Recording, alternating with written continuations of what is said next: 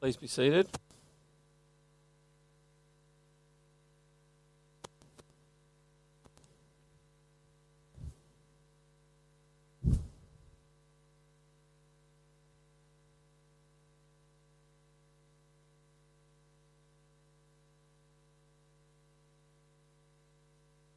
Now, inside your bulletin there's a little colour sheet like that. It's got a little What If logo up there. If I can get you to get that out for later on, that would be great. Let me pray. Father, we do thank you for all of your mercies in the Lord Jesus Christ. And I pray, be with us now as we listen to your word and reflect on what it means to follow you. And Father, transform our lives this term for, we ask in Jesus' name. Amen. Well, I wonder, have you ever asked yourself recently the question, what if? It's a provocative question. What if I did this, or what if I thought that, or what if I'd done that? Sometimes we can say this line with regret. I wonder if anyone had thought, what if I'd bought a property 20 months ago? We're currently looking at what we will do for retirement, and that's a thought that's gone through my mind. As you see the prices go up week by week, what if? There are so many possibilities in how we can ask this simple yet profound question. What if I hadn't made that bad decision at work? What if? What if I hadn't said those words? What if? But it's also a powerful question to ask ourselves. It isn't just a question we ask of the past and have a sense of regret or guilt about. It's also a question you could ask about the future. And it unravels all sorts of possibilities. What if? What if I actually made a decision to do this and commit to it? What if I actually stopped this? What would happen in my life? For the next 7 weeks, we're going to be on a journey asking ourselves the question, what if? And applying it to different areas of our Christian and church life. And that's why I've got this little sheet here, because I actually want you to commit to thinking about your own life and making some decisions about something that you might seek to do or perhaps not do over the next 7 weeks to assist you in growing. I'll come back to that. The genesis for this series was that after 6 years here at St Matthew's, and it'll be 6 years come November at the end of the series, to my observation, there's been a number of issues that I've thought we just need to stop and address and ask ourselves about as we seek to grow to maturity in Christ. And while there are no doubt a range of maturities in the Christian faith here at St Matthew's, you've got some very mature people sitting before me. You've also got people who are very new to the Christian faith. You've got people who are just walking in and investigating the Christian faith. And all of them are welcome. We love the reality that we've got mature saints in the faith here at St Matthew's. And we also love the fact at the other end that we've got people who may have just started coming and have just put their toe in the water to find out what is the Christian faith about. But in an age of apathy, what does it actually mean to be a disciple of Christ? In an age of options, what does it mean to actually say, I belong to St Matthew's Church or any other church? In the area of ability, what does it mean to serve God? In a country of prosperity, what does it mean to be a steward of all that we've been blessed with? And it's worth saying Australia is incredibly prosperous on the world stage. In an atmosphere of spiritual relativity, what does it mean to be on mission? In an age of pragmatism, what does it mean to rely on God in prayer? And in a community that cries out for love and acceptance, what does it mean to be pastorally caring? Well, they're the 7 topics that we're going to look at this term. And with each of these questions, I want us to ask the question, what if? What would my life be like? What would our lives be like? What would our church be like if we actually believed, and not just believed, but practiced what the Bible actually taught. You see, the issue I think we have today, and look, I'm no different to anyone else here, is this. There's a gap often between what we believe and what we actually practice in our Christian faith. Now, I don't know if you resonate with this, but my observation of my own life and the lives of many is that often what we believe gets lost. And actually how we live is not driven by our belief from the Scripture.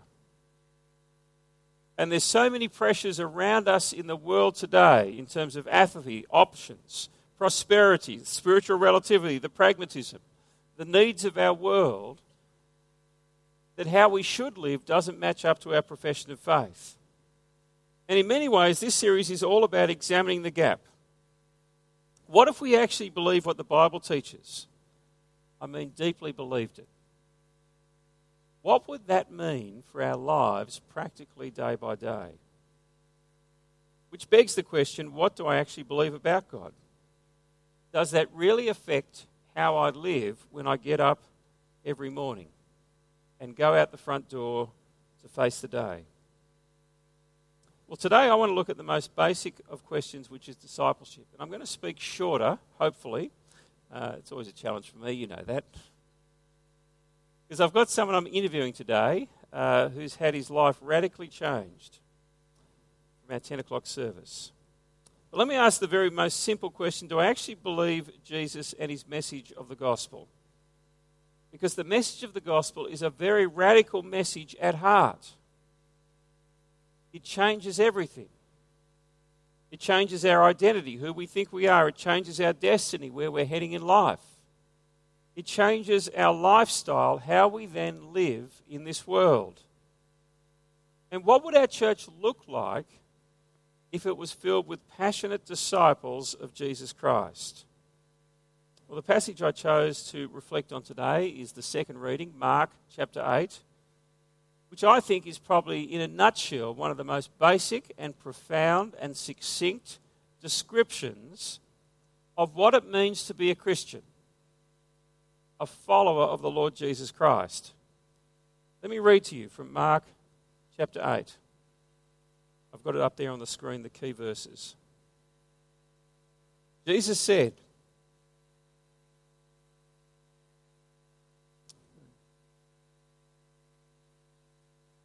and he called the crowd to him along with his disciples and said, if anyone would come after me, he must deny himself, take up his cross, and follow me. For whoever wants to save his life will lose it, but whoever loses his life for me and for the gospel will save it. What good is it for a man to gain the whole world, yet forfeit his soul? Or what can a man give in exchange for his soul? If anyone is ashamed of me and my words in this adulterous and sinful generation, the Son of Man will be ashamed of him when he comes in the Father's glory with the holy angels. What is this passage teaching? No doubt, this passage and the similar passages in Matthew's Gospel and Luke's Gospel are the turning point of the Gospel story. It begins with a revelation of Jesus' identity. He's the one who will go and die and suffer and then rise again. And then he describes what it means to follow him. You could say it's the most basic description of discipleship. It's in essence a summary of what a Christian is.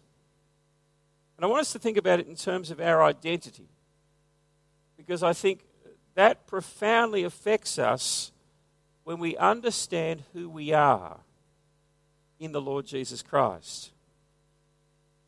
You see, Jesus is teaching here that a Christian is a follower of Jesus Christ. This is our primary identity. And if you name the name of Jesus, this is who you are.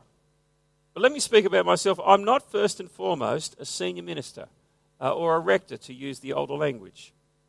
I'm actually not first and foremost a father or a husband, though I love my wife and my children dearly. I'm not even primarily a fisherman, a surfer, or a cook, though I love all of them. I'm not even primarily an Australian citizen. As good as all of those identities are, first of all, I'm a follower of the Lord Jesus Christ. And you see, we are followers first. And I think the trick is, and the trouble is in our world today, we so often define ourselves, often by our role. I'm a banker, I'm a lawyer, I'm a teacher, I'm retired, I'm a grey nomad, rather than our identity in the Lord Jesus Christ. Now, I know we've got many retired people in front of us. It's a great time of life, but that's actually not your primary identity. Your profession is not your primary identity. Your giftedness is not your primary identity. Your relationships are not your primary identity apart from the relationship we have with the Lord Jesus Christ. You see, we are followers first. And you see, what Jesus is saying is this is what must define us. Because when we define ourselves other ways, it starts to affect how we see the world. And there's two things I want to bring out from this passage. The first is what Jesus is saying is you can't have a foot in two worlds. And I think the struggle for us in following Christ in this world is we often want to have a foot in the world and a foot in the kingdom of God. But when you listen to Jesus, the language is very black and white. If anyone would come after me, and he invites anyone, they must deny themselves. They must take up their cross and follow me. You see, you can either live for yourself or you can live for Jesus. You can either follow your own ways or you can follow the ways of the Lord Jesus Christ. You can either try and hold on to your life, as many people do, and wring as much of this world's excitement out of life, or you can let go and give your life to Jesus. You can either try and save yourself or you can let Jesus save you.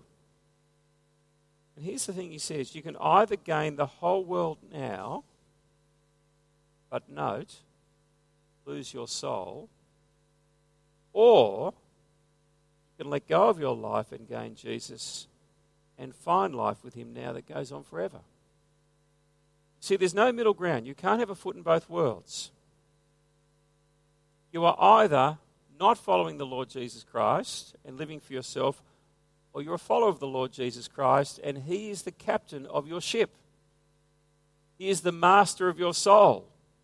He is the one you wake up to every morning and you say, here I am for duty. How can I serve you? Let me put it another way from Jesus' words. Being a Christian is a death to life experience, is what Jesus is saying. It's a death to life experience. Jesus says following him means we take up our cross. Now, crosses today are symbols of art. They're jewellery that people wear around their necks. They're the furthest thing from what they were in the first century when Jesus spoke. They're an instrument of torture and death. I know you know this. And the language that he uses to take up a cross in Jesus' day was to take up a Roman crucifix. And you were to walk to your death if you took up a cross. And in the words of the well-known film with Sean Penn about a man on death row, you were a dead man walking. And you see, when you took up a cross, you took it and carried it to the place of your execution. And this is what Jesus is saying. Your old self has died when you start following him. You lose your life. It's dead. It's over. But, and here's the paradox, you actually find life in the Lord Jesus Christ. You see, whoever wants to save his life will lose it. But whoever loses his life, in other words, dies, will actually find life. And it's interesting, in Mark's gospel, it says they will save their life. In Matthew's gospel, it says they will find life. And you see, this is the paradox. But you see, there's a gap. We struggle to let go of our lives and live for God. We believe in Jesus, but we also want the world at the same time. We know God's kingdom is what we should live for, and yet our hearts are divided. Church is a good thing, but in reality it's an optional extra that we get to when we don't have things on. Serving at church so often can be for the keen, but often we will say, actually, I haven't got time for that. And as for my money, I know I should give something, but quite frankly, this tithing thing sounds completely ridiculous. Who on earth would do that? And so when I speak on that week, maybe you'll take the weekend away.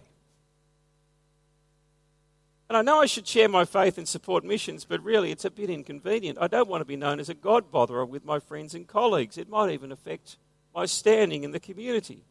And prayer sounds good in theory, but in reality I'm too busy to do it most of the time. And love and pastoral care, well, isn't that what you should do for me? You see, we struggle. And I think this is the struggle of the Christian faith.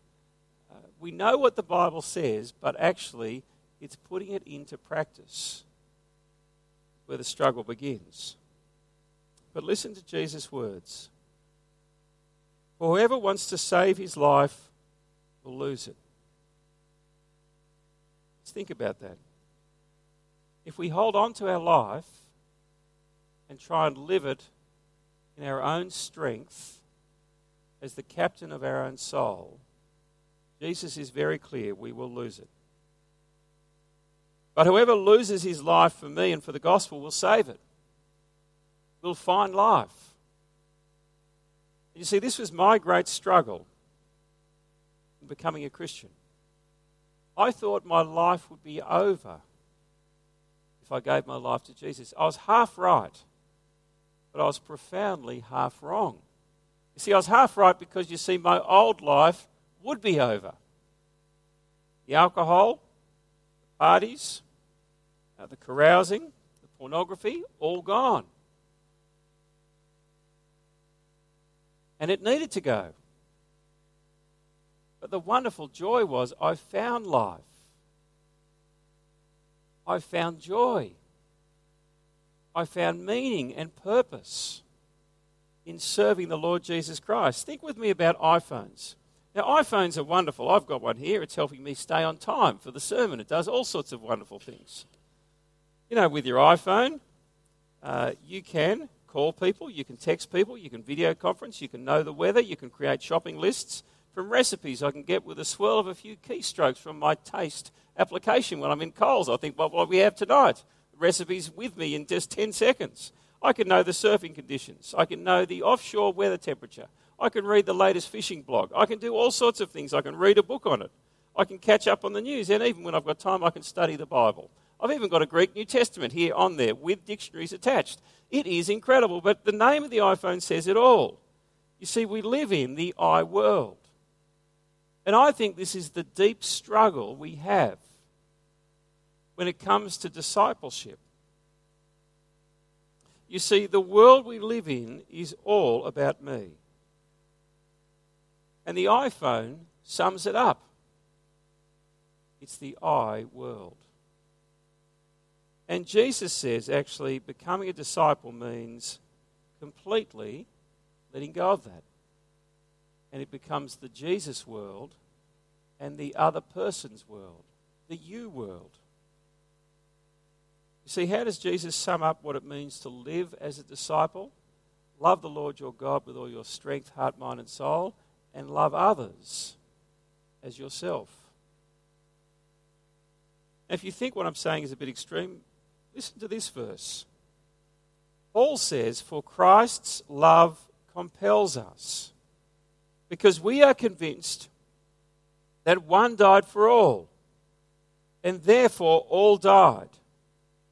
And he died for all, that those who live should no longer live for themselves, but for him who died for them and was raised again. Friends, Jesus is saying to us, the call of the gospel is that we cannot have a foot in two worlds, either in this world or it's the kingdom of God. And moving from one world to the other is a death for life experience. I'm going to get up this morning. A friend, from our 10 o'clock congregation. He's been coming for a few years. He's a local Manly resident. His name is Pete Riches. Can I get you to welcome Pete Riches, who's going to come and share his story? Morning, Pete. It's on? It's on. Can Yes, you hear me? Yeah? Oh, You can cool. hear. Okay. This is good. Now, I got to know Pete because Pete's a surfer, okay? But he's far more than that. So thanks for coming to share us. But before we start and explore how God's been at work in your life, just tell us a bit about yourself. Where did you grow up? I grew up in Western Australia on a small property, sort of 200 miles, southeast of Perth. Mum and Dad. It was, and we travelled backwards and forwards between Western Australia and New South Wales, looking after my grandmother's guest house at Coleroy. So that's where That's my a long trip, Pete. Yeah, and it was really, it was so cool sitting on in the back of a Dodge DeSoto with on a box of oranges and ending up with vitamin C overload. Yeah, no, it was great. Okay, now what are your hobbies?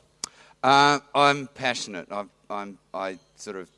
love the Bible. I love God, and then other things sort of fit in. My love for surfing, my love for Photoshop, Illustrator, Adobe products.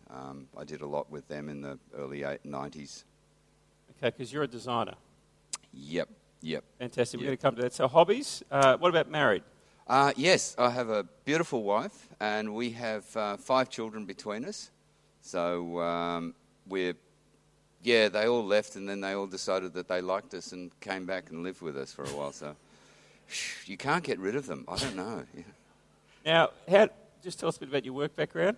I worked for 20 years. I'm a qualified designer, but I worked for 20 years for the Fairfax Group in all the mastheads, which are the Sun Herald, the AFR, Australian Financial Review, and the Sydney Morning Herald as a designer, IT specialist, art director, graphic designer, photo illustrator, all sorts of things. I was blessed. God, he really worked in my life to give me the opportunity to do these things. Okay, fantastic. Now, you didn't grow up as a Christian. When did your Christian journey and faith begin? For most of my life, I had my head stuck firmly in the dark side. I had my back to God, and then I started to get a thirst. There was something missing in my life, which I couldn't fill. I don't know what it was. I couldn't work out why, but I started talking to our sports editor on the Sun Herald when I was the art director there, and he was a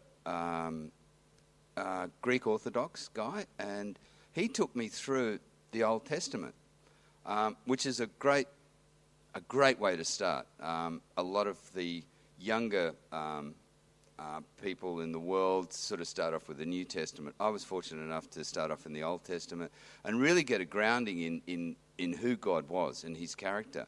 And so we went sort of through that. Each Friday afternoon we'd sit down, we'd lay out the sports pages for the Saturday, for the Sunday edition sort of thing, and it was great. So I was working and I was getting fed, which was really, really cool. Then he said, look, that's as far as I can really sort of help you here. You really need to go and see a friend of mine, Dominic Steele, who ran Christians in the Media. And Dominic and I got along. We just clicked. And so he said, right, okay, we'll get you organised. We did 7 steps and a whole heap of other things to introduce me to who God was and who Jesus was. And then he said, well, you're an illustrator, you're a designer. Why don't you do illustrations of my sermons? Which was a pretty brave step, I must say.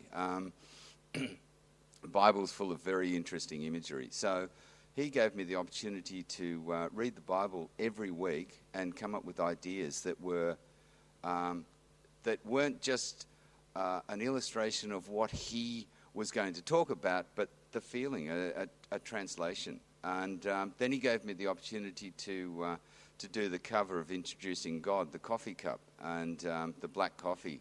And there's I could go on forever talking about why it's a black coffee, but if you're interested, talk to me about it. Now, what was your Christian life like back then?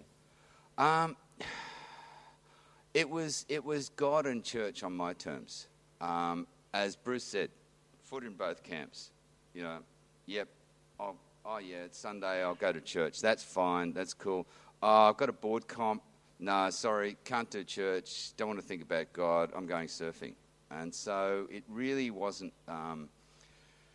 I wasn't committed. I think there's a description of being a patron of Christ or being a subscriber. I was a patron. It was on my terms. As a subscriber, it's about what you can do, how you can actually work with and make sure that you are actually committed to Christ, that you're growing, you're maturing, you're not just sitting around.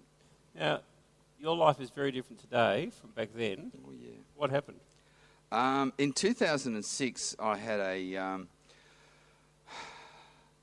total occlusion of the right coronary artery. What's that in layman's terms? It's a complete blockage of the vein, the main vein that leads to your heart. So there was no blood actually getting to my heart at all. So I was... And how old were you? I don't know, 52. 52. Yeah, 52. So my father died of heart disease, but I was bulletproof. I was 52, hey. I'm 50. Yeah. Yeah, you suddenly realise that you're not 16 anymore or 18. I was really in a bad way. You collapsed at your home in your office. Yeah. And what happened? I lay on the floor. I was downstairs, and I lay on the floor, and the cat and the dog lay opposite me, looking at me, basically saying goodbye. My wife was a school teacher at that stage, and we, on a Friday afternoon, she would have a couple of drinks with the girls and then come home. So she wasn't home when I was having this. She walked in the door, freaked. We got to the hospital, and everything moves. When things like this happen to you, everything moves really, really quickly, and you get disconnected to what's going on. They did a whole heap of tests, and they were all bad, basically. And there's a... You're up at Manly Hospital, and you remember Manly. A nurse saying something. Oh, yeah. She was on the phone, and I'm getting one side of the conversation. She's on the phone, and she's saying, "No, he's not going to make that." And I'm thinking, not going to make what? Are they talking about me or the ambulance or whatever? And what I hadn't realised was that there wasn't any ambulances available. The nearest one was at Avalon, and that was an hour away, and I wasn't going to live that long. Plain and simple. I was dead. Dead man walking. I wasn't walking. I was just lying there. And so, as God would have it, he bang, suddenly there was an ambulance available. We went to Royal North Shore. The theatre and everything were all ready. I was in and out, and to me, I had no control over my situation. I was not in control, whereas prior to this, my life was my life. I gave a little bit to God and that, but I controlled most of it. I had my hands on the steering wheel. I wasn't going to get God in the steering, have him driving the car. That wasn't going to happen. So, yeah, I was saved. Not through anything that I did. And that sort of shocked me, I think. Now, what happened? You almost died. Yep. What impact did that have on you and your faith? Oh, wow. Just in a minute. Yeah. It turned my world upside down. It turned our world upside down. We both retired because the work that we were hoping we'd be able to do was getting in the road of the work that we wanted to do with God. So we said, right, okay, that's it. I became fully engrossed and fully committed to actually working with Christ and listening to what he says in the Bible. It was no longer a spectator sport. I was actively involved, and that just it just changed me as far as wanting to put him first and him number one. And through my heart attack, he took me by the hand and said, "Okay, I am supposed to be up here, and you've got me down here, and you keep on bumping me down. Whenever you've got a worldly thing that you want to hang on to, you go click, click, I end up down the bottom. That's not going to happen. I can take your life like that, or I can give it back to you. What do you want to do?" And so that was pretty easy for me to turn around and say, "No, I want my life back, and yes, basically, I want to be with you and do your work." So what are you involved in these days? 2009, we started with the Year 13 Gap Year program. That's with YouthWorks? With YouthWorks. We take students from Australia to Fiji, and we spend 2 months over there. The students come over for 1 month. We take them to villages, and they do a lot of... they're not tourists over there. There's a little saying that we have, without God, we're just tourists, which is a little bit rude, but it's kind of what we want to try to get the students involved in. They see underneath Fiji tourism. They get to go to orphanages, they get to go to women's refuge, prisons, and they get a week. Vinny and I are greedy. We get 2 village visits, but they only get 1. And so that's part of that.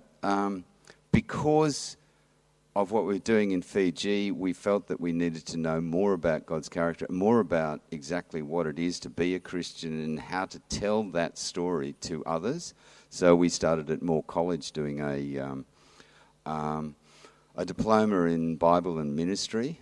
I sat in an exam some years ago, 2011, and it's the first exam that I've sat in since 1972, and it scared me to death.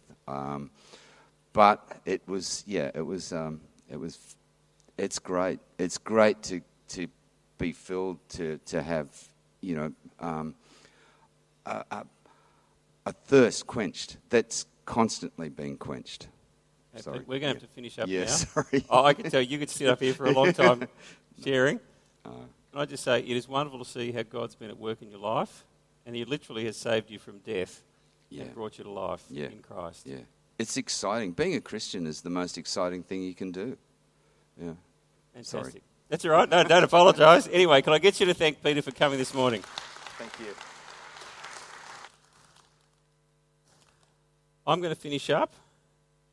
What I want you to do is take this little piece of paper, and I want you to write on there, and you may not do it this second. You may want to go home and reflect. If you were to change 1, maybe 2 things in your life, and you made a decision, you said, what if I actually decided to? What would it be to grow in your faith? I want you to write it out and put in your Bible and pray that through every day for the next 7 weeks. What if? Now, you need to complete the sentence, don't you? Because I don't know your life. I know the things that I want to write down. And I'd encourage you to talk to someone who is close to you about what you've written down and pray about it together. But let's together go on a journey of spiritual adventure. I pray we don't need a heart attack to wake us up to the reality that God needs to be number 1. Let us pray. Father, thank you for all your blessings in the Lord Jesus. May we live wholly and solely for Him. And we thank you for the joy that is there when we do that. In Jesus' name, amen.